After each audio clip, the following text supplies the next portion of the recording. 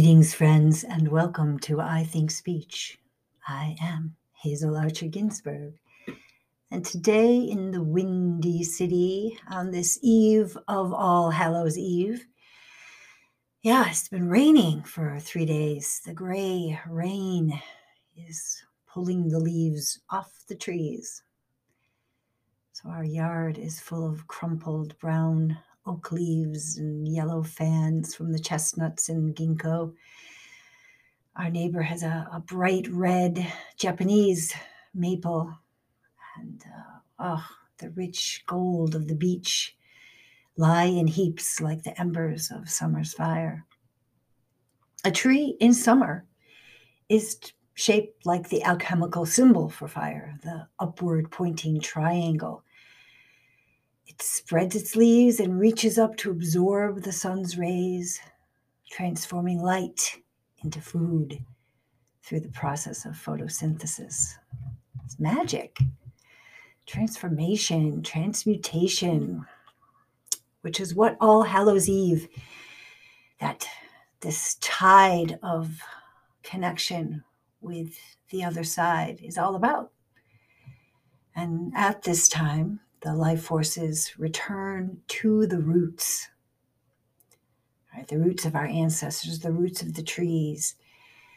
Energetically, it brings this downward. It represents a downward pointing triangle, right? This is the symbol for water. So now the tree's work is different, but every bit as important as in the growing season.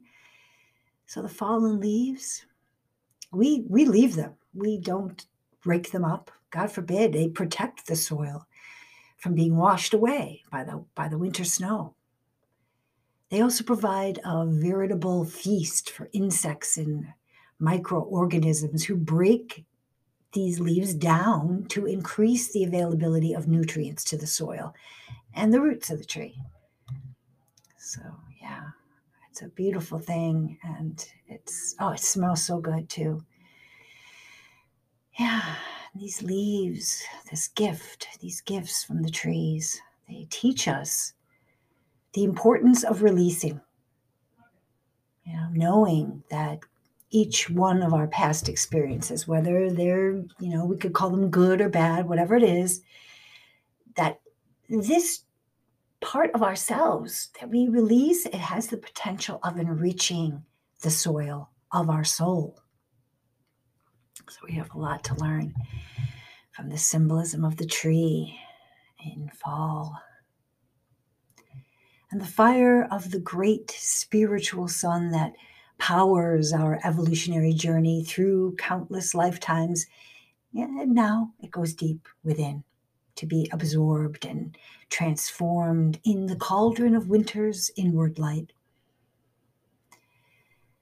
I'm always looking at the ancient traditions, and in Irish and Scottish tradition, this festival known as Samhain, which means summer's end, the end of the light half of the year.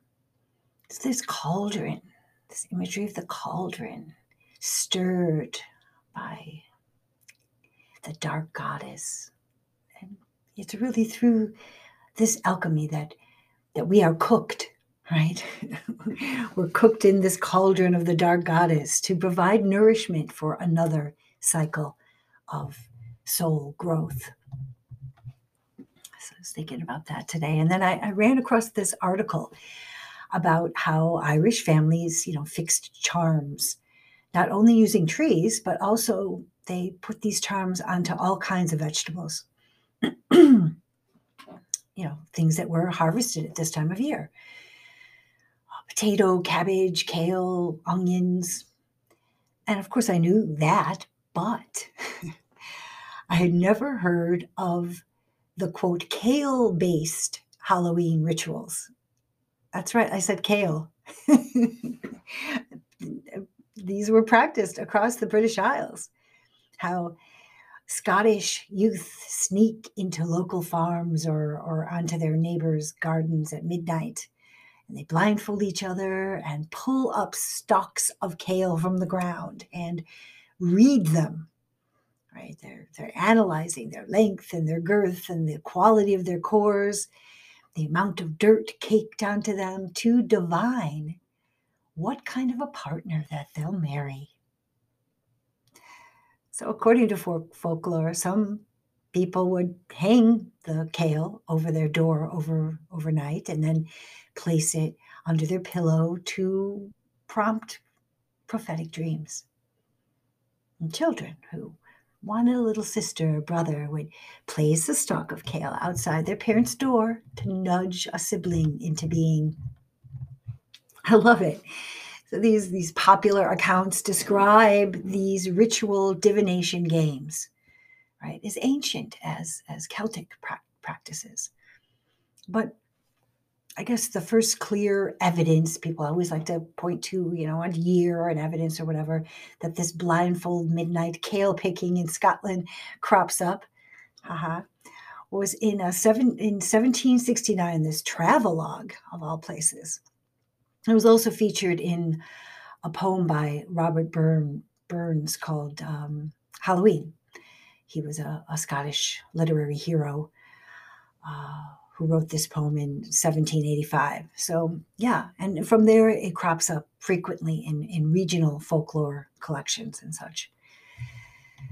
So yeah, of course, Halloween, these traditional, during this time of harvest, right, the traditional cabbage and kale harvest happens. So it's not surprising that these foods are available and people are working with them. It's the end of the year. All of the energies of the summer have gone into these hardy vegetables.